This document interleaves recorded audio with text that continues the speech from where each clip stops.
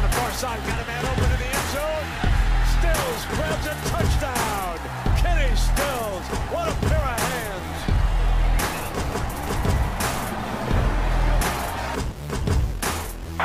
Lehman showing blitz. There's the blitz. Touchdown Lehman. Touchdown Oklahoma. Williams got him on the blitz. Lehman on the pick. OU is going to win it again. Like I told you yesterday, man, they're scared. Damn scared. They're scared, and that's not to our advantage. You're up against a scared man, a scared team.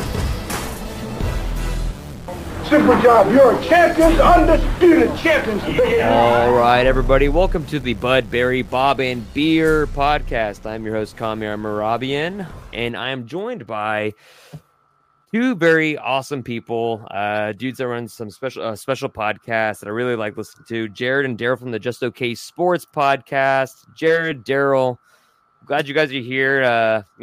Some guy just committed to OU. It's good news for the Sooners, it seems like. Where are you guys at? How are we feeling? How are you guys feeling tonight, especially after this commitment? I mean, like we play on the podcast 8:30. I was unaware of the time of when of the exact time when Stone was actually going to commit, of course, and then just very handy that David Stone commits. The USC gives up the 3rd and 22. Of course, I think they're winning by like more than 3 scores now.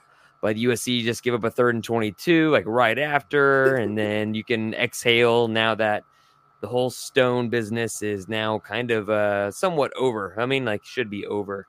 By the way, question, was the 3rd and 22 to a tight end? I didn't get to see it. I don't have Pac-12 Network, so. It was I think it was a quarterback just scramble and run, which is very fitting of an Alex Grinch defense. And here you go. It is also, it's 21-14. Boys and girls. Okay. Wow. So they sputtered again and let San everybody, Jose State. It's the powerhouse San Jose State, though. We gotta put that in there. It's the powerhouse. We all know San Jose State is close to a blue blood. You know, they're almost a blue blood. They claim 3 national titles. Yeah. It's incredible because I mean the game started off slow. It was 7-7, and then USC scores 2 straight, 21-7. I was like, okay, they're really about to turn it on.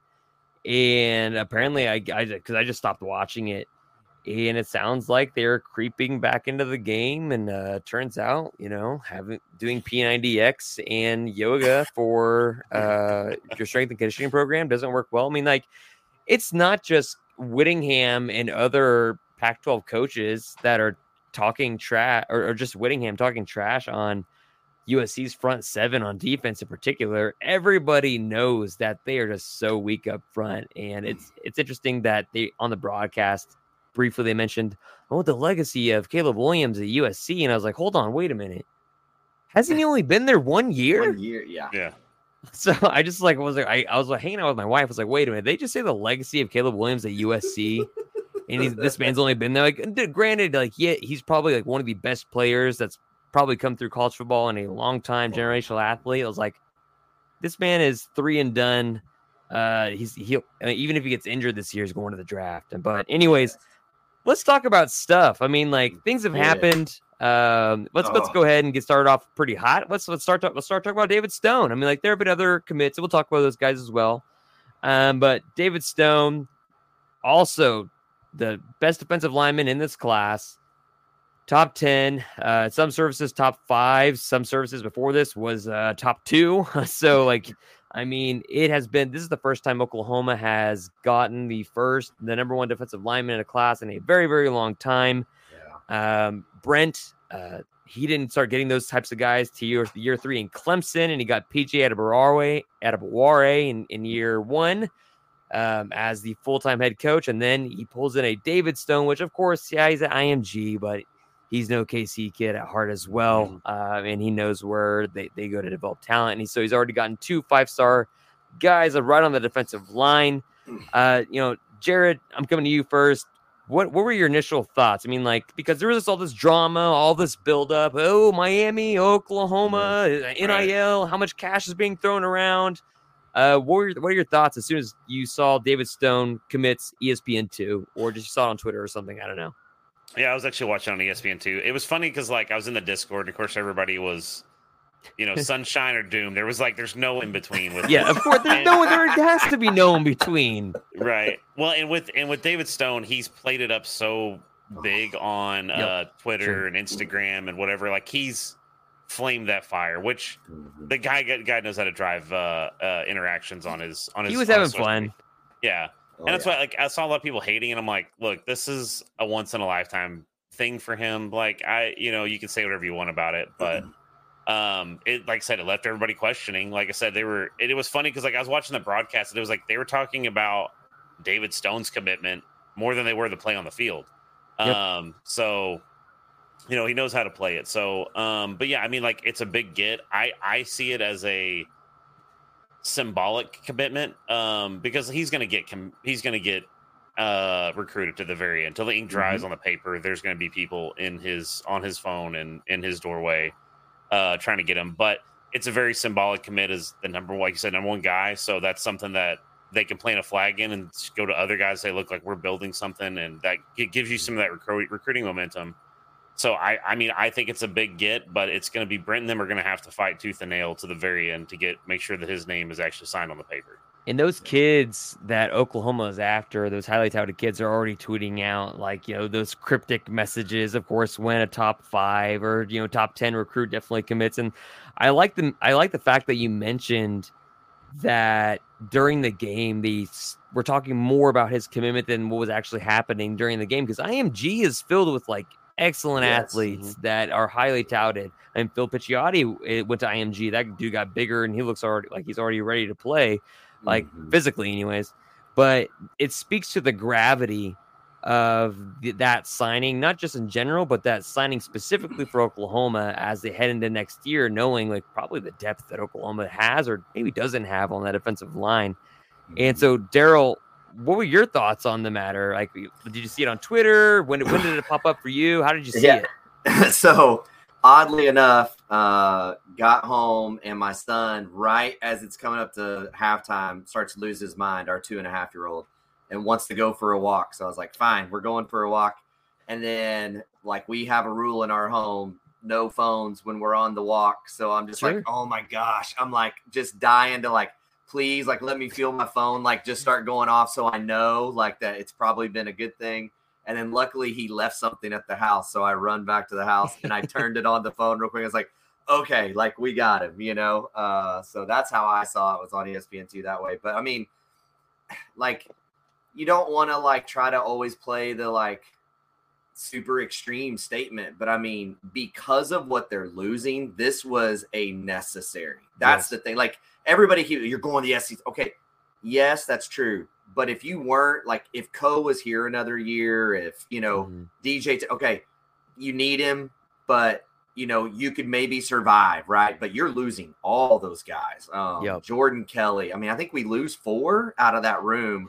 Yeah, it's a large number, and it's because of Alex Grinch's recruiting philosophy. Yep. And so it was a big fist pump for me of just, we got to get this guy in the boat. And like you said, now both those things, it's going to be interesting to see what happens, because not only do you go to guys right now and go, we're going to play in the SEC, which is a pitch, right? We're losing 4 guys that are going to be playing, 3 of them a lot are going out the door. We just got Stone, so that's going to help you. We have PJ, that's going to help you. Like, you know what I mean? Like, there should be some legit momentum, and it's not as if they didn't have it already. I mean, Jared and I have talked about this at nauseum.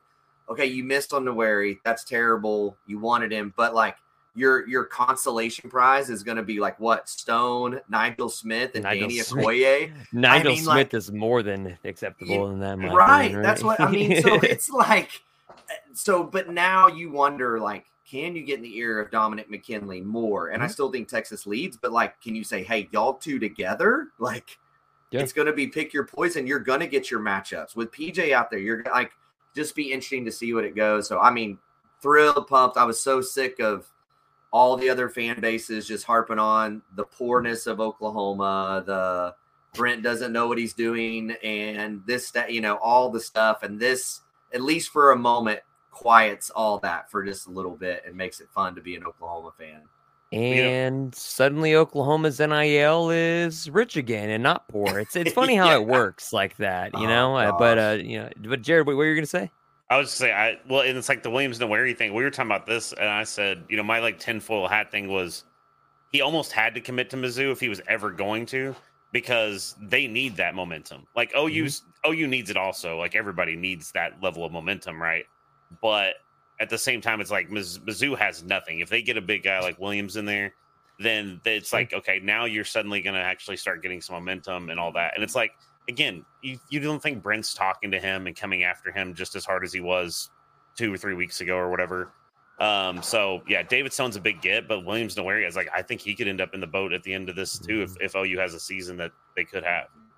And Jaden Jackson, those guys as IMG teammates want to play together, which is already a good thing. I think Jaden Jackson gets his 4th star on all services this coming season. Nigel Smith is a guy that they're hot on his tail. Like you said, McKinley is a guy that they're definitely in on. Like that battle is not going to be over for a while. I could see that thing going down to the wire. Williams Nwaneri, that guy, he is. I mean, I don't think it is not intentional, or I don't think it's accidental anyways to say that he's still wearing his OU gear to his high school football games, even though he's committed to Mizzou, because they've signed a state law that says, hey, we can give you money basically until you sign a letter of national intent. It doesn't really mean anything about actually going to Mizzou. So I'm really curious about that and what that means. But it definitely makes you feel more confident about the defensive line room going forward, because Oklahoma's been able to recruit edges in those guys. I mean, they've been able to recruit them really well. I mean, it's to the point where you're having to bulk them up and move them inside, like Jonah Laulu, right? Yeah. And so it's nice to get a big win because of the last 2 really big misses. Hicks I forget the other one because it harms you so much. So sometimes you just forget about it.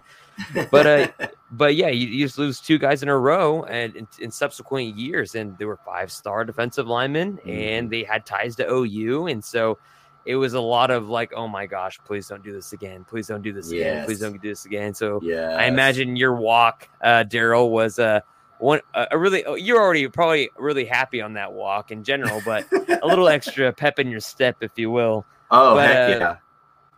Let's talk about another couple of commits that happened just really recently as well, within the last couple of days. Yeah. You've got Andy Bass. This is a guy from Heritage Hall. Yep. He plays quarterback, but they're listing him as an athlete. The guy can play probably some safety-ish, maybe some wide receiver slot, probably more so wide receiver slot. He is athletic. He is an OK Preps guy that seems very Brent Venables-y. That's the way I would phrase it. Yes. But you also get Eli Bowen, a cornerback out of his brother Peyton Bowen. So cornerback out of Denton. He is not as big as his brother. He's about 5'9", 5'10", depending upon what service maybe or what kind of cleats he's wearing as well. So 5'9" as far as what he's being advertised as. Another 3-star guy, but again, they're in their senior years. Those things fluctuate. Daryl, I'm going to come to you first. What are your thoughts on the commitments of Andy Bass and Eli Bowen as well? Because I don't want to skirt over those guys just because David Stone commitment happened. Like, yeah, that's a big deal, but there's some other guys that just jumped in the boat too. Right.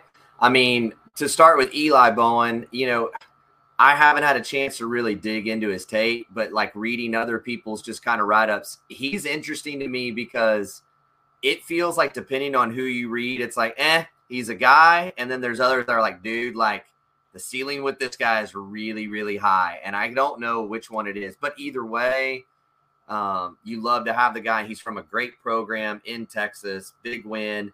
And look, if whatever coaching he's gotten, whatever is in the DNA strand, whatever of his brother, if he's got some of that, this is a guy you want in the room. I mean, I think that's one thing that we've all taken right from listening to his older brother in these interviews going, holy crap, his IQ is through the roof. So if 100%. Eli just brings that IQ level, because let's be honest, Grinch and company brought some great athletes, but our big complaint was these guys have no flipping clue about just the nuance. Like Jared and I have ranted about this. When it's 3rd and 2 and your corner's lining up 8 yards off, like what are you doing? And then not only that, but starting to backpedal at the snap. Like, okay, you want to bait them into the throw. Fine. No. We're bailing out. It's like you just handed them a first down. So it's those little things that they just could never figure out. Whereas you're seeing the guys come in now understand those nuances. Now over to Andy Bass.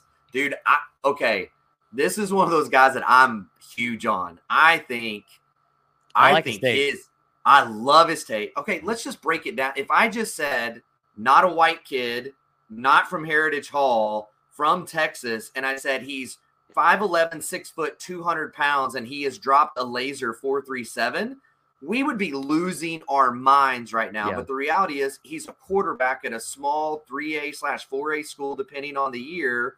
Hashtag OK Preps. Right. And dude, like, and I personally feel like, I don't know what the staff's full plan. My sense of it is he's kind of the Caden Durham Phil for now. And I think they'll play with him when he gets there. But he's that same kind of speed, same kind of build, a guy that you can put in the backfield and split out to the slot, right? Also a guy, because of his quarterback background, good Lord knows what else you can draft up with him. And especially when you start thinking Jackson Arnold with his running ability, like there's some fun things you can do there. And so, yeah. And last, sorry, I'm ranting so much, but no, you're good. I love the emphasis on Oklahoma kids, not just because I'm from here and played Oklahoma ball. But one thing, man, like as just a kid who grew up loving the Red River rivalry game, right? Shootout, whatever you call it. I still call it the shootout. The edge that used to be in that game, though, was because it was loaded with Texas kids and it was loaded with Oklahoma kids on the Oklahoma roster. Mm-hmm. And then as you start going to California and you start honestly, let's be real. Kenny Stills was the one California guy that we saw that embraced OU Texas, literally just hated them with everything within him and showed it on the field. When you start bringing these Oklahoma kids that have grown up with that week leading up to just that game is going to have a completely different atmosphere in that locker room, because the Heath Ozeta, no slight to him, he didn't grow up watching that. He's like, I guess it's our rival. I guess I'm getting up.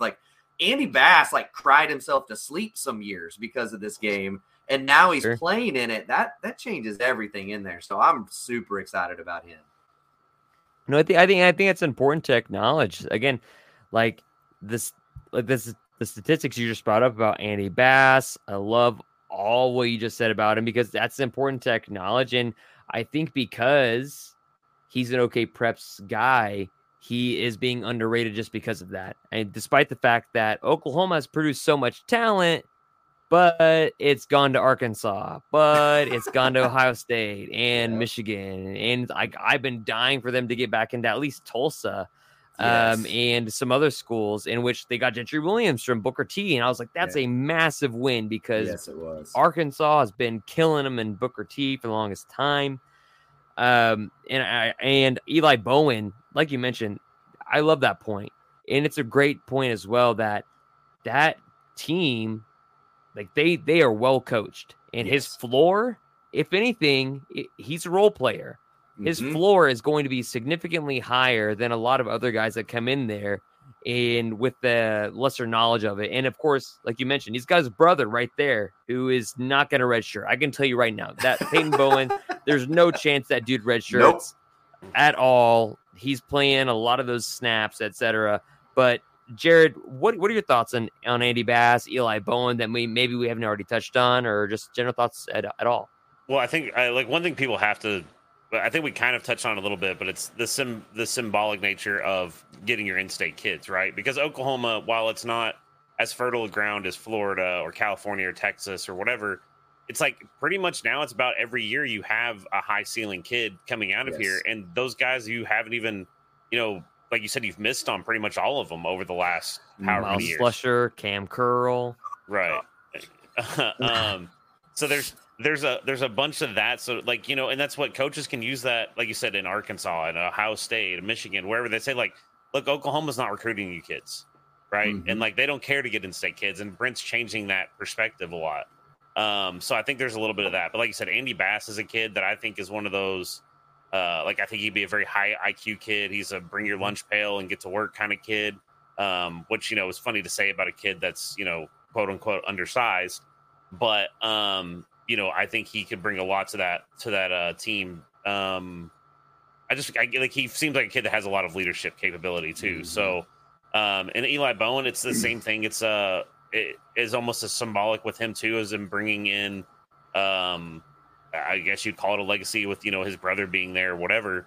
But I think it's a kid that, you know, one thing that I think people forget is it's like, it's not totally unheard of for these kids to have a growth spurt, right? I mean, you know, in a growth spurt for him, if he adds 2 inches between now and the time he gets to Norman, it's like, well, we're having a different conversation about him all of a sudden, right? Yeah. So, you know, but I think he's a really high ceiling kid. I think there's a lot of stuff that I've seen. From what I have seen of his film, he looks really good. Andy Bass's film looks really good.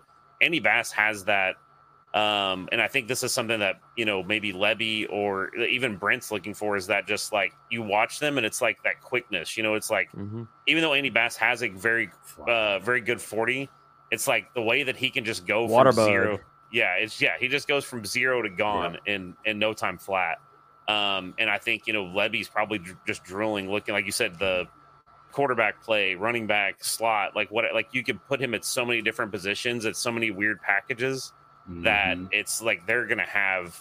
He's just that wild card. So I'm pretty hyped for him. I mean, I think it's like I said, it's really funny because when Williams Nwaneri committed to Mizzou, everybody was like, kind of went back to Doom, and I'm like, guys, like, you have a lot of guys, and like you said, now we have David Stone, but even before that, I was like, Andy Bass and Eli Bowen are both great gets. Like, we have to acknowledge that. And Brent's really not, while you're going to have misses here and there, it's the momentum is in a very good direction, in my opinion. And like the narrative right now changes on Brent, right? All right. And like, that's kind of like the shitty part about college football, but it's also the reality of college football. What have you done for me lately? I mean, the man's bringing Oklahoma another top. I mean, he's going to bring in Oklahoma another top 10 class. Specifically, just because they need to bring in that many recruits, right? But also because the quality of players they're also getting. And I mean, like, doing that into back-to-back seasons when, I mean, I don't try to throw shade on Bob's name, but when Bob didn't really do that, recruiting wasn't really Bob's thing anyways. But even Lincoln Riley didn't achieve those marks as well in this era, especially the NIL era, where Oklahoma is poor one week and they are rich another week and they're cheating another week. It's just incredible to follow that storyline. I just love following it. It's beautiful. But let's go on to something that I really want to get your opinions on, because I just mentioned it briefly. I think we can all agree that Peyton Bowen, no chance this young man redshirts at all in any capacity. Injury only. That's the only way. That is the only like season-ending injury is it. And knock on wood, you know, and like this weather coming up this coming Saturday, I've been worrying about the wide receivers and the cornerbacks. They're going to be rotating in and out like crazy, so I think they'll be running the ball quite a bit. But what are other players besides Bowen, because that guy's getting a ton of snaps already just in camp and at several positions, not even just safety, nickel, cheetah, whatever. He's getting snaps everywhere. Definitely not getting redshirted. Are there any other players that you guys feel like in this freshman class, maybe like an Adebaware, that also don't get redshirted, or are there other guys that they just get their 4 games in and they're out? I mean, PJ, right? Like, I mean, PJ is a dude that you look at on that roster, and even when he's standing next to seniors, he doesn't look different. You know, he's just built different. He's wreaked havoc when you watch the was it Under Armour? I think he was in All-American game. Just absolutely dominated. And he's going against top tier talent. And it, like I said, it again looked like a upperclassman going against freshmen in that game. A grown man. Yeah. So I definitely think PJ, and like probably my dark horse pick for somebody that's not going to get red shirt is Jack West Petaway. So I just think he's like a guy that could. I think he's got wheels. I think he's. When you see him, he physically looks like he looks more impressive than I thought he was going to look. So it's kind of like my dark horse. I would say that's kind of like the under the radar pick. But those are probably my 2 guys. I'd say Petaway definitely doesn't redshirt either. He is the guy that is wreaking havoc in camp as well. And Yeah. I mean, again, Oklahoma. I mean, if anybody's listening to this podcast, they know that I've been like really concerned about wide receivers for like the last basically however many months. And so Jaquez Petaway getting in there, I don't think he red shirts at all. But No. PJ Adebaware, that dude makes everybody look like they're kids. But he goes to Oklahoma and they love R. Mason Thomas. They love Dasan McCullough. And so it's like, like how many games does he really get? Is he a situational guy? Is he a wrinkle guy they throw in for Texas? So Adebaware is an interesting case to me just because of how many edges they have. So that's a really intriguing thing. Daryl, who do you think maybe doesn't redshirt if we haven't already said all of them? No, the two that I think will be interesting to see what happens with is going to be Lewis Carter and Sammy Omosigho on the defensive side. Okay. So obviously everybody's heard all the reports about Lewis Carter's bench press and all that stuff from Danny Stutzman. I would say also the thing with him, though, is, again, you bring another IQ. This guy played quarterback. He played running back. He played safety. He played linebacker. He returned. I mean, when you can give all that to a guy at a good high school program like he was at, this is a guy that can gather information quickly and retain it and do his thing. And so it'll be interesting to see if they will give him some run, especially early, but I think situationally to keep some guys fresh. And then the other guy that you heard some flashes about through fall, but I haven't heard much as lately is Sammy O. I mean, but that early week of fall was a guy that everybody's like, dude. I mean, even Layman on their podcast was like, dude, Sammy Omosigho, dude, he's a dude. But it's cooled a little bit. So we'll see if I'm sure he's now drowning in the information would be my guess, right? The first week install, he gets it going. Here comes Brent. Here's the 75 variations that you need to learn this week. So that's on defense. The guy on offense that I think that everybody assumed would redshirt without a doubt that won't is Caleb Hicks. I have been high on Caleb Hicks since he was in high school. Like Jared will tell you, that's been my dude that everybody's stuff you would read was like bruiser. You watch him play and it's like, okay, why am I seeing 50-yard run, 40-yard run, 60? Like, this guy's not a brute. Like, I don't understand this. This is not Samaje Perine. This is a guy that's built like a tank, but he's got the quicks. He's showing out. So I think that's another thick guy. Lower half for sure. Yeah. And then it'll be, I mean, he definitely won't redshirt for sure. But what I'm interested to is in Caden Green. I think Hicks kind of makes sense. He stole one of mine. Yeah. I mean, they're going to have to play him, I think, in some way, shape, or form. It's just, what does that look like? How do they bring him along?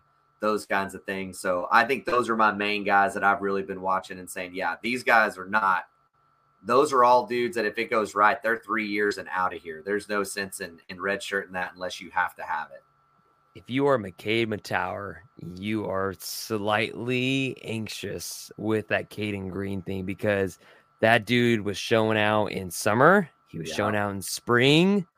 He has certainly showed out in fall as a guy to definitely look out for. And I think a guy that's definitely going to get his rotations in those first 3 games, and we'll see from there. I'll go, since you took Caden Green, I'll go a couple other guys then. Okay. One guy that I definitely has the possibility not to redshirt, and this is my dark horse, is Jacoby Johnson. Yes. I really, really like how physical he is. I really like his understanding of the game. I mean, I got to go see him live a few times, in high school. The guy is he is built like a man. Again, they do not look like, he does not look like a freshman. Like a lot of these guys they just brought in, they don't look like freshmen. Nope. And like coming in before the whole Schmitty workout experience. And now like after it, it's like, holy crap, like you're like an actual man now. Like that's weird to think about. So Jacoby Johnson is like a dark horse guy for me. I mean, like sure, he's gotten hype in camp, but what young guy that makes it a player too doesn't get too much hype. Right. And so I'm trying to maybe pump the brakes on that, but I feel confident Josiah Wagner not redshirting. Yeah, 100%. He's been getting so much praise from all of his coaches, and he's also been playing quite a bit in the fall camp might and start. in the scrimmages. He's got an opportunity. He's got an opportunity. There's Woody Washington, and everybody's penciling in Gentry Williams, and I think Gentry Williams will be your CB2 in day one, but you never know what's going to happen in the course of a season, right? Right. The idea is the defense is certainly more locked in. They understand the playbook a lot better this time around. The learner's curve. But they still have some of those Brent busts that we saw later on before we headed on to Clemson, to still maybe expect some of those. And so that's when things start changing around. So I'm really curious about Josiah Wagner because his name has not just been brought up occasionally, it's often. Yes. And when your name is brought up that often, especially with Brent is the most honest coach Oklahoma has had, like just straightforward. Before Stoops, like Lincoln Riley, like it's like anything like that is a tear or an injury. Oh, it's lower body, upper body injury. I don't know. Bob, I mean, like he wasn't technically wrong, but he called Jermaine Gresham's ACL tear what do you call that thing? A severe sprain or a strain or whatever it was. And I was like, well, scientifically, he's not wrong, but like that's an ACL tear, dude. Yeah. But it wasn't a leg injury, you know? Yeah. Yes. And Brent will be like, straight up tell you, like, that guy's going to be important. That guy's important. Yes. That guy's hurt. That guy's hurt. He's dealing with this specific injury. So it's like, okay, like, I love the transparency, Brent. Like, this makes things go so much easier, but now everybody wants to talk to you because they know you'll give them answers. And so Josiah Wagner is definitely my guy. Do you feel like any of these guys we've just mentioned are like really hot takes, or do you feel like it's pretty fair? I think it's fair. Yeah, it's. I think it's fair just because, like we've already highlighted the quality of guys you're bringing in. Like we've kind of highlighted athletically and what's is I guess to be seen, the football IQ part. They seem to play that part well too. But like I said, that's the thing is you look at the previous years is like you brought in a guy and it's like, okay, it's going to be a little bit of a project or whatever. He has a high ceiling, but he's going to take a year or two to get there. It's like now you got guys that's like they have a high ceiling and they might be there week one. We don't know. Right. Like they just look that way. By SMU. Yeah. And it kind of reminds me of I had a buddy that was working with the team when Samaje came in. And it's funny because I told Daryl whenever we got Samaje, we always get Samaje and Joe the same class, and I was like, dude, Samaje might have a bigger impact. And he's like, I don't know, he's a big guy. My buddy calls me, works for the team, and is like, dude, look, Samaje just came in. He goes, best of the skill position players was like, I want to say 12 reps or something on bench. Samaje did 27 and basically wasn't even winded when he was done.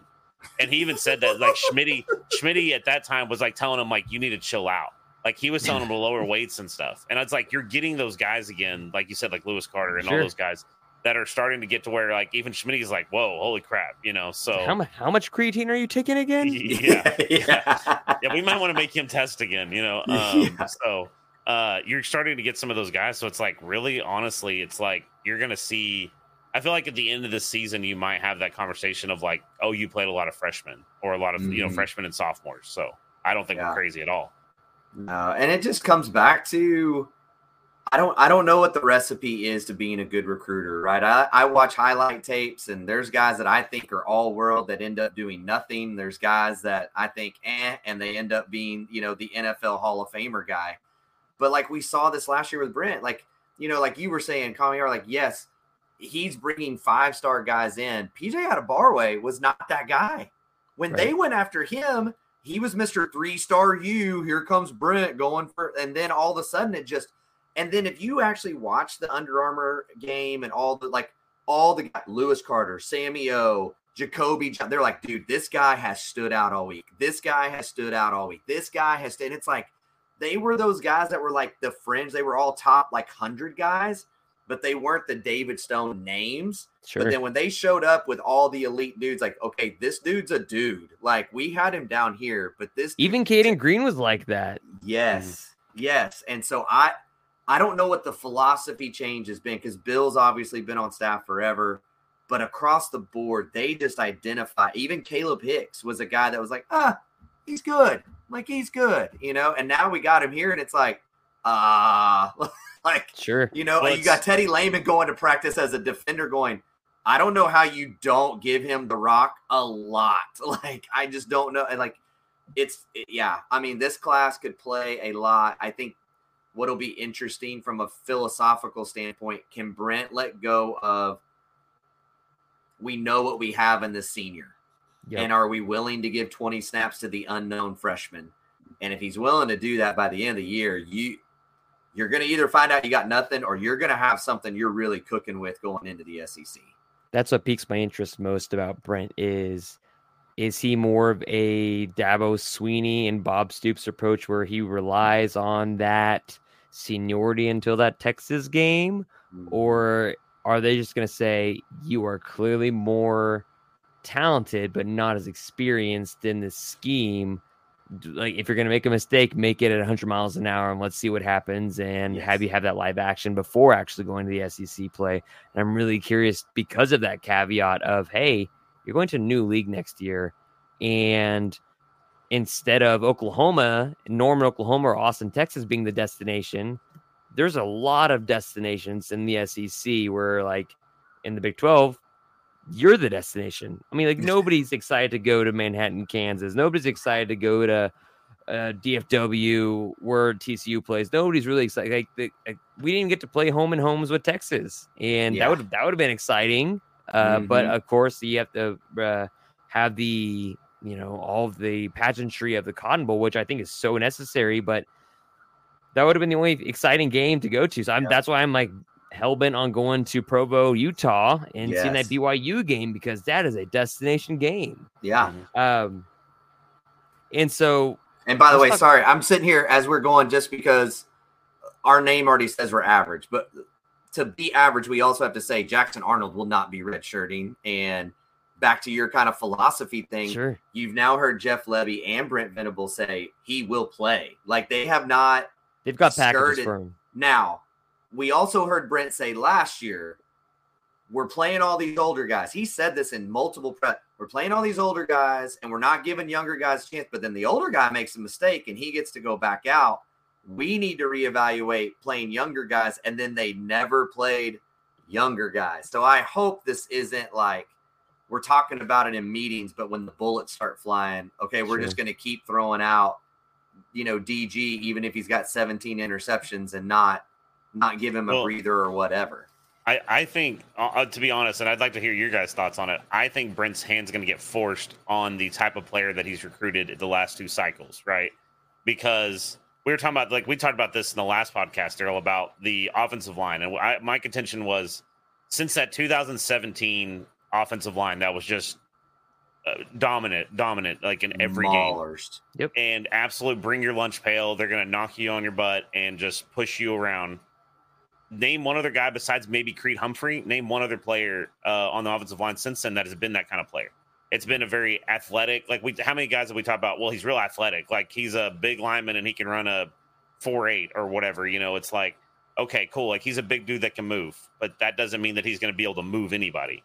And I think that's the same across the whole roster. I think Brent's now getting those guys that are of a different mentality, of a different mindset, of really go out there and just impose your will physically, not just try to out athlete or out move somebody.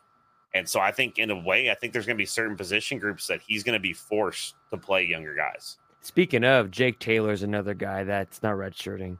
There's no way. And Ozida may not, based on the way Brent talked about him. I mean, I don't. You may have yourself a Creed Humphrey situation with Jake Taylor this year. Wow. Yeah. Ooh, they're good. They're good. Yeah. Kids are good, Brent. And so what are and Daryl, I'll come to you first on this one. What are some breakouts on the team that you're expecting this year from guys that maybe have already been established, or guys that transferred in? Like, let's forget about the freshmen for a second. What are some guys that you think are kind of already experienced, have at least a year under their belt, that you might be expecting them to have not necessarily like a breakout, massive season, but a noticeable season for Oklahoma from what they experienced and what we saw last year? Right. I mean, I'm continuing to be bullish despite all the scuttle of Jaron Kanek on Kobe McKenzie. I think that this is a guy that's going to play a lot, and especially against teams like Kansas State, where they're very bullish about running the ball, and he's a guy that's going to fill that gap. And he is not going to move and he's not going to skip through. And that's not to say that Jaren's going to give that up. But again, I am not saying Jaren's a bust. What I'm saying is Jaren's moving from safety, playing in wide open spaces, and then coming down into wide open spaces and making open field tackles, to now you are moving him in that box where not only does he have to make a tackle, but he has to move himself through a 300-pound individual or double team to get there. That you don't just learn that in 6 months, right? Like that's just a different deal. So I think Kobe was already much more well established in that. Like that's what he played, was that Mike backer position. I think he's the guy that's going to stand out. The other guy that, despite the depth that is back there, Robert Spears Jennings, when healthy, is going to play a lot. And that safety room's deep, dude. It's deep, but I don't know, man. I don't. It's going to be fascinating to see how it plays out, in the sense of, while I think that Billy Bowman is elite athletically, and I think he is elite mentally, he's another guy like Key Lawrence for me. Key Lawrence is a very good player until it comes down to making the right angle and putting himself in the position to make an open field tackle. It's not very good, right? Right. Billy, on the other hand, has good angles, but when it comes time to hit, it's like he just does not have that pop behind him. And I mean, that's why you see Texas fans constantly putting the highlight of him getting thrown to the ground on a stiff arm. And there's actually like 2 other games that happened with him. And it actually was in a highlight they showed from a scrimmage the other day that happened to him. And so RSJ, on the other hand, when he brings it, you are going backwards. And it will be fascinating to see how that plays out between those two, because I think he's taken a massive jump in the offseason. Offensively, I know Nick Anderson's the buzz, man. I want Jaden Gibson to work out. So I'm going to say Jaden Gibson will be the guy, because I think everyone's written him off as the drops guy and that he can't do it. But if he can get his hands on the ball and squeeze it, he's a game changer on offense. I like that. Jared, what are you thinking? Some breakouts. Well, so one of my breakouts is people are gonna be like, "How is that a breakout?" But I'm gonna go Austin Stogner. The reason being is I don't think he's lived up to his potential, right? Sure. At either obviously at OU or at South Carolina. And so I think for one, there's going to be the weight of pressure on him to produce and succeed, because that's another room that's really, really thin with a lot of unproven talent. So he's going to have to take a leadership role and really produce. So I think I'm going to go like full sunshine mode here and just be like, I think he's going to be a dude that's going to produce way more. Like he's going to live up to that potential of when he was coming out of high school and everybody was super hyped about. I know it's maybe not quite a breakout, but you know what I mean? So, there's obviously it's a very important position group. The other guy I'm going to go is Trace Ford. I think he's a guy that could really, really produce. And like you said, another kind of, at least for this year, a deep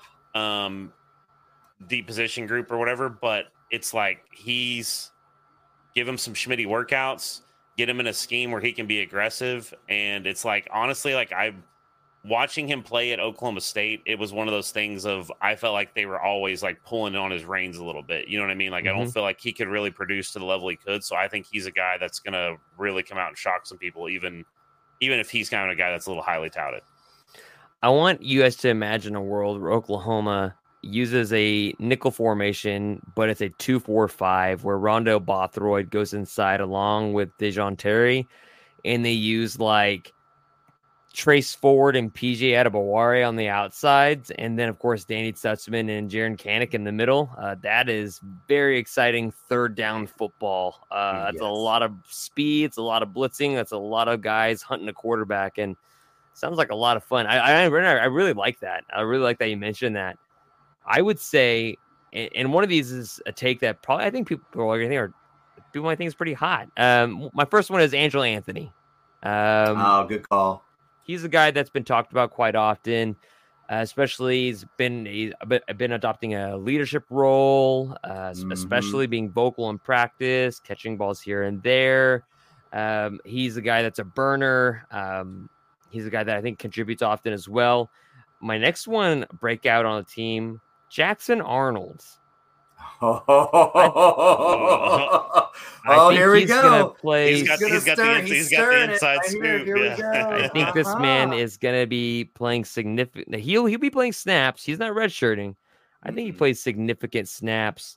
I mean, like, sure, Dylan Gabriel had that really nice promo video yesterday, and it was beautiful. And I'm sure it took him a week to Photoshop it. But you all know that the fourth or fifth time that he overthrows a wide open guy on third down or makes a horrible decision in practice, like we all do, of course, in pivotal situations, and especially when you really have to have it, that Jackson Arnold has earned his fifth star. It's very clear to the coaching staff that he earned his fifth star for a reason. He's throwing guys wide open, and not necessarily throwing him where they are at in the general area, etc. He's throwing them open. That is second year, third year stuff. And there's a reason why they went after him in particular, and why he was seen as like a guy that, if you readjusted the recruiting rankings, that he might even be a little bit further more up. It's pretty intriguing to think about it. So I think Jackson Arnold, I mean, it's kind of like a Tebow situation. Yeah. He definitely plays a lot that first year, especially getting ready for next year in the SEC, because you don't want that quarterback's first year to be in the SEC. But also, I think that role expands, especially if Gabriel does not produce what you think he will, or doesn't sharpen his skills. Especially that Texas game is always that pivotal game of the year where you make those hard decisions. Mm-hmm. I'm not too sure. And I think Jackson Arnold, just in general, is a breakout, but also I think he could break out quite a bit more. Wow. And so on the flip side of that, Daryl, I'll come to you. What are some guys that you're still you still maybe have question marks about? Not necessarily disappointments or busts, because we obviously haven't seen them play yet. They've had another off season, more practice, etc. What are guys that you're not too sure about their position, or just where they're at on their starter status? Oh man, well, this is gonna sound crazy, but the guy that I've been having that thought of most lately is Jaleel Farouk. Because, and I don't, I mean, again, like, I'm not out there. I can't see, but like, you just don't hear his teammates talking about it. Right. Like, and that's Gavin Freeman, and again, right? There's so many new toys in the room, right? That maybe it's just, we know who he is and what he is. So when he made that catch, we don't care. Whereas Jaden Gibson dropped like 7 balls in the spring game, and he's showing out right now. So we want to talk about him. And we didn't know what we have in Jacquez Petaway, but he's a guy one. And then the other two for me are Downs and Grimes. I don't really know what's about to happen with them. And I honestly hate it for both of them, because Grimes actually came here believing in this vision that he got sold on about rebuilding this defense. And then those guys leave at midnight, right? And then not only that, but then the coach that comes in is the guy you dreamed. He said it.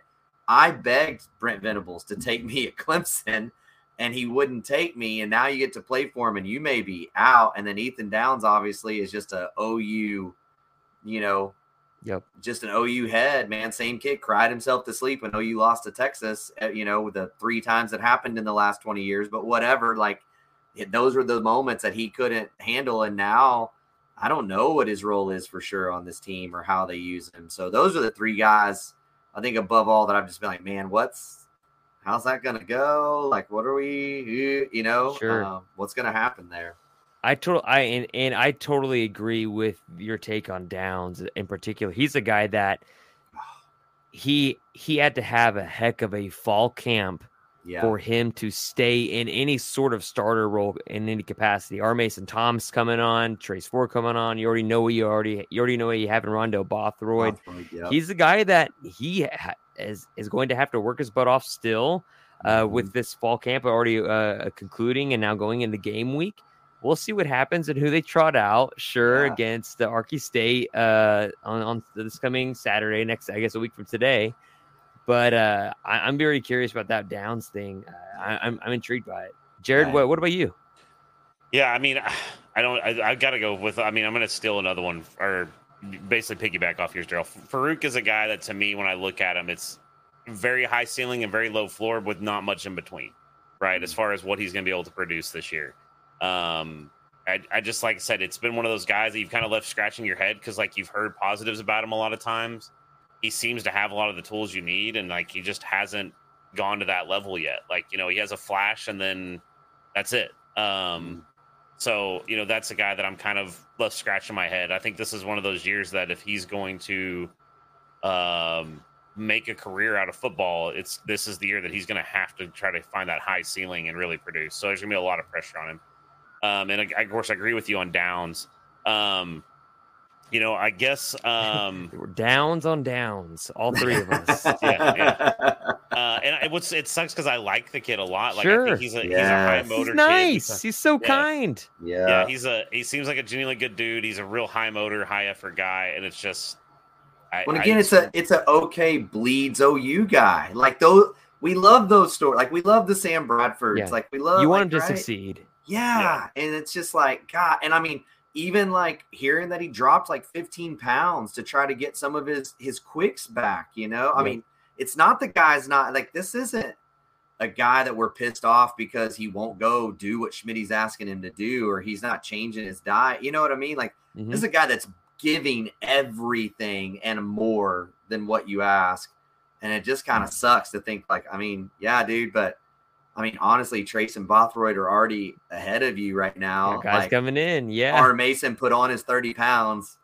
That's going to be and then you just look across the field and go, how, like the aliens landed here. Oh, that's PJ. Oh, okay. Yeah. Like, you know, and so it's like, how many snaps do you have to pass around, you know? Exactly. Yeah. And we don't want to play 1,000 snaps this year in the conference. Right. Yeah. So you're not wrong about that. So, well, and you know, what's funny is my other one's kind of almost in the same boat of like, there's just so much talent coming in. There's so much talent or really some even raw talent. I'm going to go Key Lawrence. I know that that's probably like a crazy take, but it's one of those things of there's so many guys that could fill that position. And again, a guy that's shown like we've watched, like he's even had full games where you're like, dude, this guy gets it. Yep. And then the very next game he comes out and you're like, dude, he doesn't know where he is. Like, so he's a very hit or miss. So it's like if he can get that lined up, it'll be great. But like right now, he's got a lot of guys nipping at his heels to kind of try to come steal that spot. And it's the same thing as where you're looking at your secondary, and it's like you actually have like while you know you have a lot of guys that could float around at different positions in that secondary that are high ceiling guys that they may, like you said, want to get a Peyton Bowen or you know whoever to try to get out there and get some experience. And if they show out, you know what's it going to be? So I think Key Lawrence is my other guy. I hope he does well, and I think he has all the tools. But is he going to be able to put it together on a consistent basis?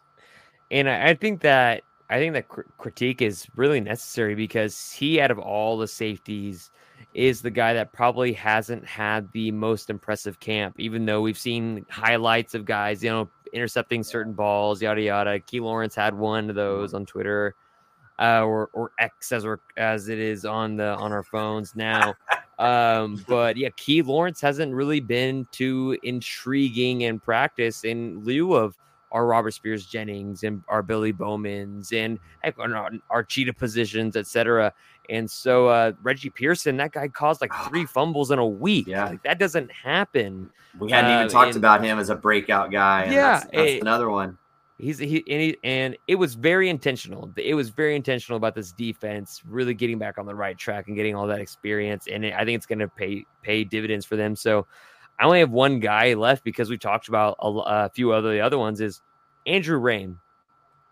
There needs to be a real conversation about Andrew Rame. I mean, are you criticizing the offensive line, Commiar? Because I mean, Bill Bedenbaugh knows what he's doing, Commiar. You should just stop now. It's just I feel comfortable with the majority with the offensive line, right? Walter Rouse, that guy should be, from what I understand, that guy should be all Big 12 selection and in any capacity at the end of the season. Savion Byrd, if he did put on that extra weight. If he lives up to the hype that he's expected to, should be another all Big 12 selection. Tyler Guyton is a guy you like and a guy you somewhat trust from last year, and is also a guy who's put on good weight to make it actually work. And then so you actually look at some of the other positions and you say, okay, McKay Tower. People are going to make him the GOAT as far as like the bad GOAT, where they're like, oh, it's his fault. But in reality, I mean, like there's film out there where Raheem's the one that the play gets blown up on, but it's going to fall in Tower's hands. And that's where I think you might have a Jake Taylor situation as far as, I mean, they brought in the guy from Appalachian State for a reason. Yeah, they did. And when you're bitching and yelling at the coaches, well, I didn't get that many snaps in spring practice. That doesn't look good. That's a bad look. And if that's supposed to be your center, the guy that's calling out everything right in front of you, that's kind of problematic. And so for me, I'm very wait and see on Andrew Raym. I wonder if he can move bodies or if he's just that smart guy that is going to get blown in the backfield just like Ty Darlington did.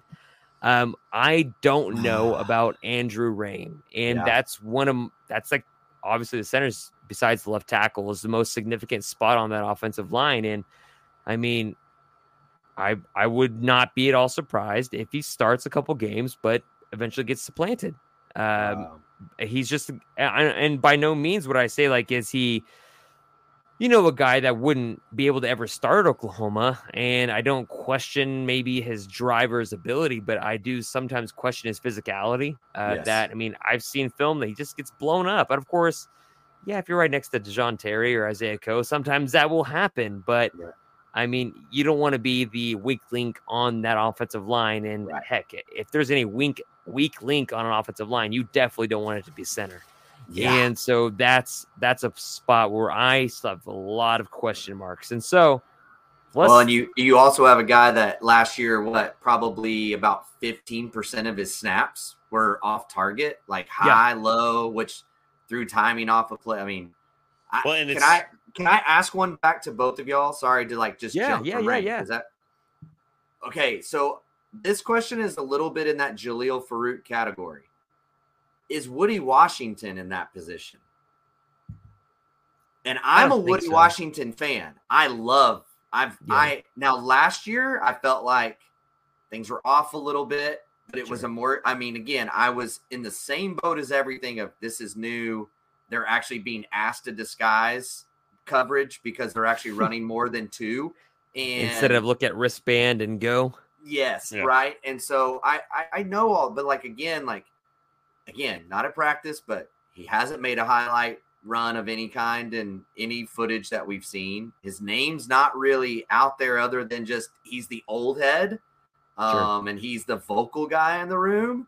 But again, you are hearing lots of things about Josiah Wagner. You have heard a little bit of buzz here and there about Gentry. I mean, I think he's supplanted there, but is the athleticism and the bulldogishness that we've seen of these younger guys kind of the same way that by week 5, I mean, if you're not really turning the ball over, do we need somebody else out there to make it happen? I feel like I think Woody already has enough skins on the wall to the point where they're not even just talking about him. I think it's an automatic assumption. Jared, what do you think? Because I think Woody Washington is slated at CB1. Yeah, I mean, I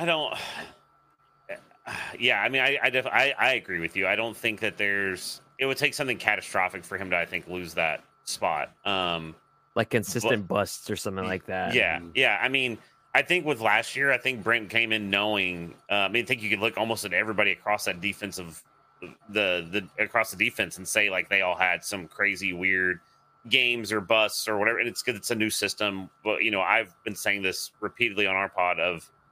It's, Brent's system is so complex. Like I said, it's notorious that when he's at Oklahoma and Clemson, guys would go to the NFL Combine and they'd be like, dude, this film study's easy because our defense was 10 times that complex. So I think that there's a lot to say there. So, yeah, with Woody, I don't think it's that big a deal. And just to touch on Raym again real quick, it just looking at him, it's like he also had a lot of really weird issues off the field where I never really got like there was a lot of rumors as to what was happening. He wasn't happy with snaps or whatever it was. And it's like when you start having those things from a guy that's supposed to be your leader, like you said, that's the quarterback of your offensive line, a lot more question marks for me with Raym than there would be with Woody Washington. I mean, I don't think Woody's concrete at number one, but it's like you said, it's going to take a lot to dethrone him from that position. Yeah, that when I heard the whole Raym situation, I was like, oh, that's not good. That's Don't like that. Bad sign. But like they had that open meeting with Brent. They had that open meeting with Bill, and I mean, like he stays in Norman. He's been taking a lot of first team snaps still, so he must have done something to course correct. But at the same time, I still get pause from him because Jake Taylor is waiting. I'm forgetting his name, but the guy from Appalachian State. He plays guard, but he played center at Appalachian State. Yes, he did. And Caden Green can easily move inside to play center. And so there are lots of guys that are just chomping at the bit because they're physical enough, and those are the kinds of players that they're operating with. And so with all this like mystery of like who we think might be a breakout. Troy Everett. Troy Everett. That's right. It was Troy Everett. Thank you. Because speaking to these mysteries of like who we think could be these predictions, who we could think could break out, who we think might be not necessarily disappointed, but maybe a little bit underwhelming according to our expectations from the years past, going into the season, etc. Let's just think about it, like predicting the outlook for the season, because we are tomorrow starts, or for today, if you're listening on a Sunday, starts game week. It's a week from actual week 1. Tonight is week 0 on Saturday. And so, Jared, I'm going to come to you first. How do you feel about this season? Like, what does it look like? Wins, losses, and just before the bowl game, let's just say there are 12 games. How confident are you in this team in executing their plans? Because last year they would get up by 2 scores and then get let down in the fourth quarter. We saw it like 4 or 5 times, too many times. How do you think this team finishes, responds from last year, and what do you think their record is like before the bowl game? So I'm gonna go again, probably a little sunshine, because I've been thinking about it a lot, because we're finally week 0's here. College football's been on my mind like all week. So I'm gonna say realistically, I think they go 10-2. And that's pretty high. I know that's higher than a lot of people, but it's like really the more I've thought about it, you look about last season, you highlighted it. How many games did they lose by such a slim margin, right? Like it was even a play or 2 away. And again, new systems on offense, new systems on defense. You had, like I said, really when you look at it, we should have known there was going to be a lot of turbulent waters for Brent and company. It's like, I think they're going to be able to, it's not going to be perfect. I don't think they're going to be challenging for a national title by any stretch, but I think they could be right up there for the Big 12 or Big 12 championship conversation. Just based on the Big 12 being weaker, them really correcting a lot of those things and aligning the team to what they want it to be. I think that they could actually have a special season and actually surpass what I think a lot of people are, because I've heard a lot of like 8-4s and 7-5s or whatever. And it's like, I think those could happen. Like, it's a very wide range of what could happen for this team. But I think 10-2, and I would say I'm probably like 70% confident. Like I'm pretty confident that they're going to do something like that. They're 10-2, 9-3, somewhere in that range. Is there anything you're specifically looking for this team heading into the season? I mean, it's the shift in mentality is I think the biggest thing. I mean, we can go on about all the other stuff about, like I said, the complexity of the systems and Brent's philosophies and all those other things. Those are great, but it's going to be that bring your lunch pail is how I call it. Bring your lunch pail type team of just you're going to push people around. You're going to knock people on their butts. The stuff that we saw, early in Bob Stoops' career here and things like that. And the thing you're going to need to go into the SEC is what you're going to need to start really getting to, because You play Vanderbilt, right? And they're going to have guys that are just going to want to push you around. That's just how it is in the SEC. So that's what I'm going to be looking for, is to see us just go out and absolutely knock people off the ball on either side in the trenches and just lay the lumber in the secondary, those sorts of things. I mean, it's just going to be that dial of physicality that we saw basically get turned off under Lincoln and company. I want to see that thing start getting turned towards closer to 11. That's what I'm looking for, is the physicality and absolutely just hitting people. Mm-hmm. I like that, and I think that's a big emphasis on Brent's new style, is getting back to the Oklahoma way of not just tackling somebody and like you being dragged for an extra yard or two. Like instead of 2nd and 7, it is 2nd and 9 because you've punched them backwards, right. And that's a totally just different like mindset and physicality, if you will, from your training regimen all the way to your coaches just instructing you on what to do. So Daryl, same question. Like, what's your outlook on the season? How many wins do you think they have? What are your thoughts really about this team, and how many wins do you think they end up with before a conference championship games and bowl season? I mean, I think it's a 9-win team. I've held to that and saying that I think that that's about where they are. I think that Texas is loaded, and as much as I hate to say that, from a pure talent standpoint, in the trenches especially, they have brought in and developed guys over a longer period in the system, right? All those things. And so I've got to give them the edge. Still, it will not be a 49-0 game this go round. It'll be a war, but they've got that there.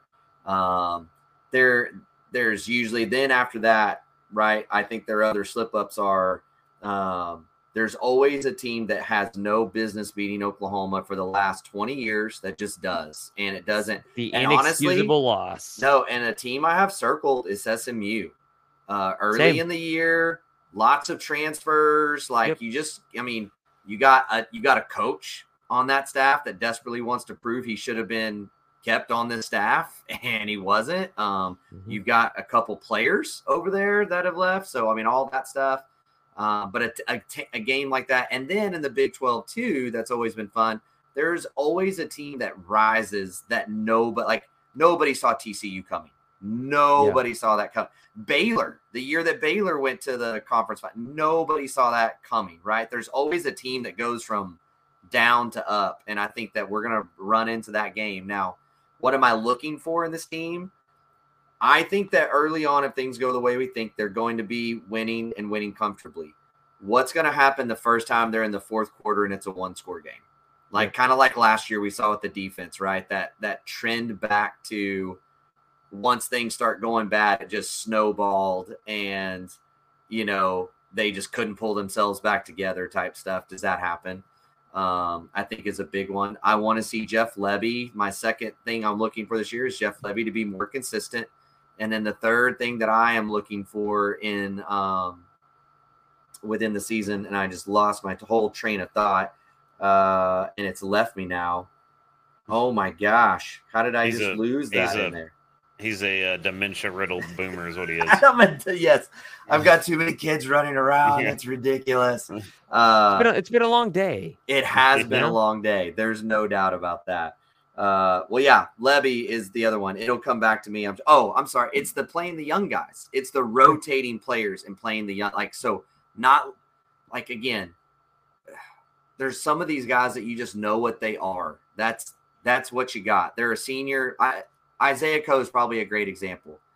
Even if he raises level a little bit, you kind of know what you got. Okay. But what do you have in some of the young guys behind? What is Davon Sears? Is he is he a dude or not? Let's find out. And so rotate those guys and play the young guys. And I think that's important to say. I mean, again, I think they were super intentional on bringing in so much experience on defense for a reason. And of course, you also have Makari Vickers, who I think does end up redshirting. Peyton Bowen, there's no way. I'm intrigued by the SMU game. I'm not necessarily we'll have to see that Arky State game, but even then, they should win by several scores. But the SMU game does intrigue me quite a bit. I mean, that Tulsa game is going to be a home game like it is every year. They go to Tulsa. There's going to be more OU fans in the stands. And so I'm going 9-3 as well for the bowl game. Of course, like there could be that inexplicable loss. Again, I think that, like you mentioned, there is a lot of youth on this team, and there's a lot of youth that they're going to rely on. Oklahoma typically has never really fumbled the ball over the last 20-something years. And you've got Javonte Barnes in there, Gavin Sawchuk, and a bunch of young guys. You also have an inexperienced wide receiver core with the exception of Jaleel Farouk and Drake Stoops, with Drake is probably your most clutch wide receiver you're bringing back, or you're the guy that's produced the most clutch plays. Yep. I did like the breakout for Stogner. I think it's going to be a massive target over the middle. I think it's going to be a security blanket for both Arnold and Gabriel and their respective playing times in my mind. And something that I'm really looking for in particular is, I like that you mentioned Lebby. I'm looking for that Lebby and Venables connection. Is there a snap count? Is there a Florida that Florida State game? That's the most I had ever seen them huddle in a game that entire season, and it worked out well on offense.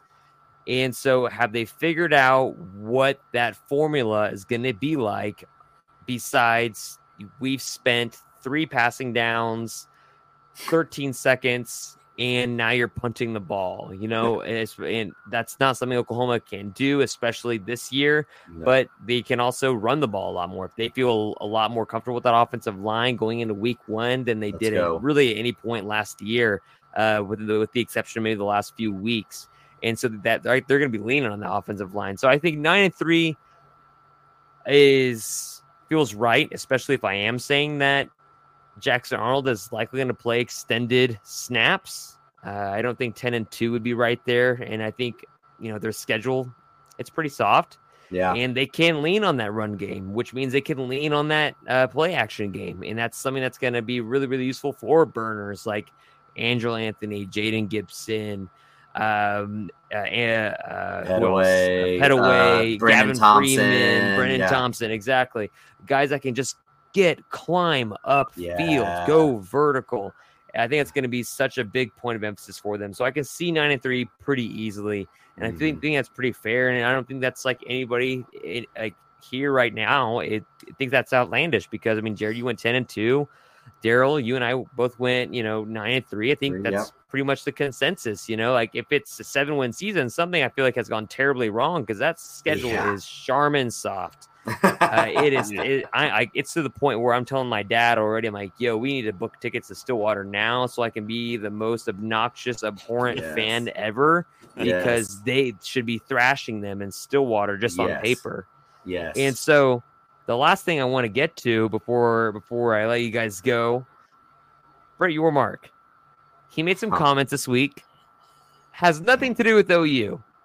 No. And we were talking about this before the pod. Again, I keep on mentioning this. We should just start recording every podcast when we get on and sell that extra content. Hey, do you want to know our intrusive thoughts for the first 10 to 15 minutes before we actually start podcasting? Yes. And just sell that as a subscription for $1 and see what happens at the end of the month, because I think fans would be really interested to listen to that too, just in general. Yes. But of course, Brett Yormark, of course, we talked about how Brent Venables, I bet Texas staff is doing the same thing, preparing themselves for phantom calls. And hey, it's 1-20 now. Sorry, it happens. Guess football. Oklahoma's doing the same. And so, what do we also think of Brett Yormark's comments on? And Gerald, I'll come to you first. What do we think about Brett Yormark's comments on Joey McGuire, because I think Texas Tech is on the come up because of Joe McGuire and how he's respected as a recruiter as well. That's really helped him. Him specifically saying that he's going to Austin and they should take care of business basically like they did last year. How do you feel about that? Because I think there's two sides of the coin on this. Yes. Yeah, look, a lot of OU and Texas fans are going to hate Brett Yormark. And probably rightfully so to some degree. The thing is when I look at him from a completely step out of my OU bubble or whatever, he's doing all the right things. He's he's actually doing a lot of things that OU and Texas fans have wanted to do for the last 10 years. Yeah, like, yeah. I mean, since what Missouri and Texas A&M left is what they've been basically asking for. Yep. And he's not only doing that; he's doing new things and thinking outside of the bubble with like their what was it, the Big 12 home game thing or whatever they're calling that thing. Like all those the things Mexico are really, City game. Yeah. Yeah, like he's doing a lot of really cool stuff. So in a way, it's like, and that's what he's going to do. He will have to kind of stop for a second. It's like he's here to hype the Big 12, not just for this year, but for the next 10 years or whatever. Yeah. That's how he's going to get TV deals. That's how he's going to bring in any new teams. As apparently we're going to have a Premier League of college football. So in a way, it's like it doesn't really bother me. I think he's saying what he has to say. I don't think he has another move. But it's like it's also like he's going to fan that flame. So like people just have to kind of let it go. I mean, it is really annoying to some degree because OU and Texas, like he hasn't acknowledged at the same way. Like I wish he would give a little bit of respect to be like OU and Texas have carried the conference for 23 years or however long that they've both been back to prominence. You know, even when Texas wasn't that good, Texas was still bringing in more money than OU and Texas were by far. Like I'm pretty sure like you put them together, it's like they were more than the rest of the Big 12 combined, bringing in money. So you wish he would do that, but you know, it is what it is. I don't think it's that big a deal to some degree, but it's like I also hope we just absolutely. There's that part of me that's just like I will actually be cheering for Texas, you know, for once in my life when it's you know when it's so difficult. Those words taste terrible coming out of my mouth, but wouldn't it be beautiful though to see an OU Texas Big 12 title game on the last year they're there? God. Oh yeah. They're going to do everything in their powers to not make that happen or not let that happen, but that is the nightmare scenario according to Philip Slavin for in our Poke friends up in Stillwater. Yeah. Can you imagine the absolute volume of the SEC chant if that happens? Like the whole game will just be SEC chanting like the entire game. So I can't do it. I told somebody what's funny is like there's a little bit of a bond like for the first time in maybe the history of college football that OU and Texas fans have this bond of like screw the Big 12, we're going to the SEC. You know what I mean? Like there's a little bit of like a handshake of like yeah, sure. It's kind of like an I see you moment, like eye to eye. It's like I see you, like we understand, same page. I still hate you, but we got this thing, so you know. It's like literally, this is turning into an episode of Yellowstone, right? Like they have some people that are their enemies. Somebody else shows up in town. They're like, okay, we're friends until we get these people gone. Then we hate each other again. Like that's literally what this is shaking down to be, right? Like is in that, but like, okay, so I'll echo Jared. His job is to talk up the Big 12. Like I can't be mad at him about that. At the same time, here's the things that rub me wrong. If he knows the scuttlebutt that's gone around about the lack of calls for OU in Texas last year, that like, I mean, legitimately, when you put the statistics to it, are insane. Yeah. It really does add credence to an illegitimate conference, right? Like now, maybe he was not aware of that. He kind of came in post all that stuff. And so I'll give him that credit. But the other side is when, regardless that OU and Texas are leaving the conference. So even for this year, while we're here, let's be honest, we're not Big 12 and he doesn't see us that way. Mm-hmm. But to go out of his way to say, I will be in Austin for your game, not, hey coach, I hope you end it on a high note in the Big 12. Like if he'd have said that, everything's fine. Right? Like if he just said, I hope you continue doing what you're doing. Sure. It's been fun to see what you're building. I'm ready to see you guys really step up to this. Yeah, take that next step. Yeah, exactly. But he didn't. He said, I'll be in Austin. And I don't care what your record is. I don't really care if you win the Big 12. But I'll be in Austin. And I want to see you win that game like you did last year. That's where it even like really piqued everyone's interest and got the Hornets' nest all stirred up or whatever. But I don't know. And is there really a conspiracy? Like, I surely hope not. Like, right. You know, like, I mean, look, there's a human element to all this. Like, I don't believe for a second that no referee doesn't sports gamble. Like, sure. all that I mean, stuff's in Iowa there. State's having trouble with it with their own quarterbacks. Yeah. So. Yeah. And apparently he's not any good at betting on the own lines in the Yeah. very locker room that he's inside of. But anyway, The video is like, hey, don't video that. That's technically illegal. And it gets posted immediately, which is my favorite part. I mean, like, so it's all there, but surely they're not talking, hey, do what you have to do to keep. I mean, let's hope this isn't Remember the Titans, right? Like, let's not do that, I hope. But that's where everybody's head's at. And I agree with what you guys had to say. The man is in the so like we have to keep in mind where Brett Yormark, where he's coming from. It's the entertainment business. Yeah. The Big 12 went on a tangent and weren't looking for a Bowlesby or weren't looking for a Sankey kind of guy. They went for the guy off the grid. And like Jared, you said, like he's trying all kinds of different things and people are into it. Like this conference, even like when Oklahoma and Texas leaves, it's going to be a great basketball conference too. Yeah. And I think part of it is the majority of it, if you will, is him just like all the other universities when Oklahoma and Texas said, hey, going to the SEC, they invited us, giving us a big paycheck. You guys can earn your own $15 million. We'll go ahead and get, a lot more than that in the SEC.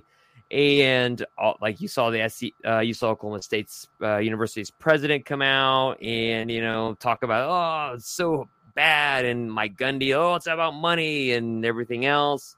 While the Big 12 is now engulfing the entire Pac-12. They're also, getting money from that, but we're not going to talk about that right now.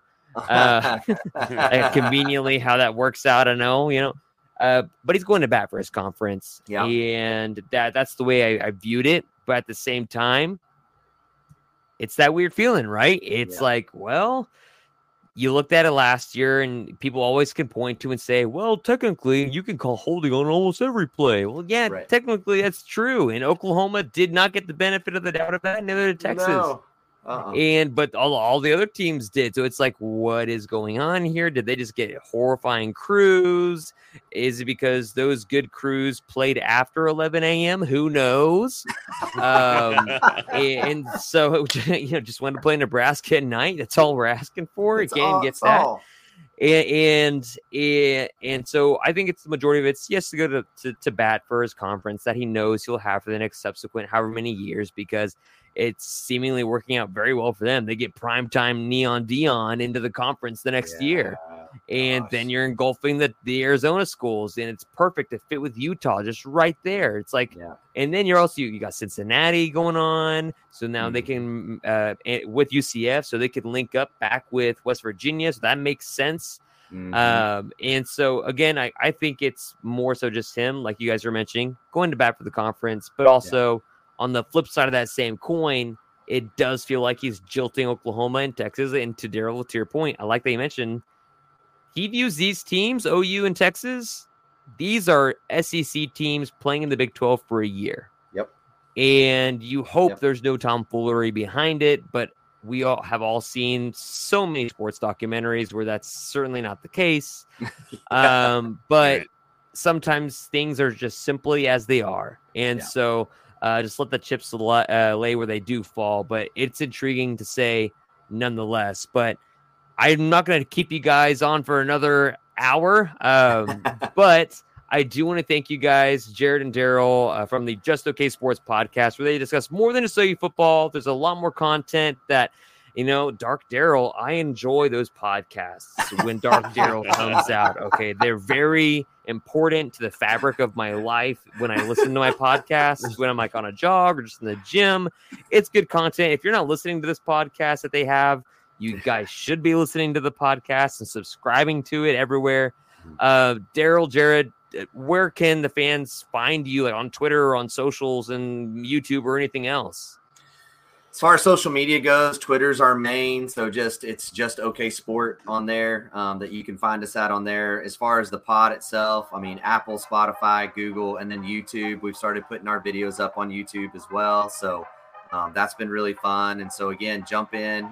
We're working to try to start doing some more live stuff like everybody else is, because we really do. I mean, especially on Dark Daryl nights, I know for a fact, like Sunshine in the Discord, like loses his mind. And like is texting me as he's listening to the pod. So we want to get some of that more like real engagement. Because again, like a little bit like we're not journalists, we're not insiders, we're not like, we're fans that just try to watch the games and take what little we know about the game and hit it up, man. So yeah, find us at those spots, man. We'd really appreciate it.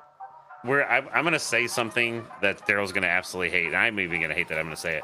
We're like Colin Coward but like that we're funny because we're wrong 95% of the time. Yes. It's just we're funny. That's the only difference between us and Colin Coward is we're actually funny and entertaining. So, but yeah, I mean, it's a good time. Like I said, the Dark Daryl stuff is fun. We have a good time, but yeah, we're definitely all over the place. And it's like I said, we love your podcast. We love that you invited us on. It's amazing. Oh, I would be remiss to not have you guys on a podcast on every single year. I just am managing my time better as going back to school, doing the whole PhD thing. I'm just managing my time better this year. So I didn't have you guys on last year, and I was like, I need to have those guys on this year because, again, anybody listening to this podcast, you need to go subscribe to it, follow them on Twitter, and then also get in the Discord with us. I'll drop the link in the bio of this episode so you can even interact with all of us. And like in the voice channels, we're thinking about doing, Steven talked about, I was talking to him the other day, and maybe doing some weekly voice chats and recording those maybe as some sort of podcast material too, maybe some post-game stuff as well. Using the voice channel for that could be a really intriguing or a very, very toxic environment depending upon the day. Especially at OU Texas in October. So we'll see how that turns out. But thank you guys for listening. Thank you, Daryl and Jared, for joining. I love your guys' podcast. I mentioned it a million times already before, but really, guys, if you're not listening to it, please go subscribe. It's amazing, and give them all the amazing reviews because they deserve it because they've been working hard for a long time. And we'll check you guys later.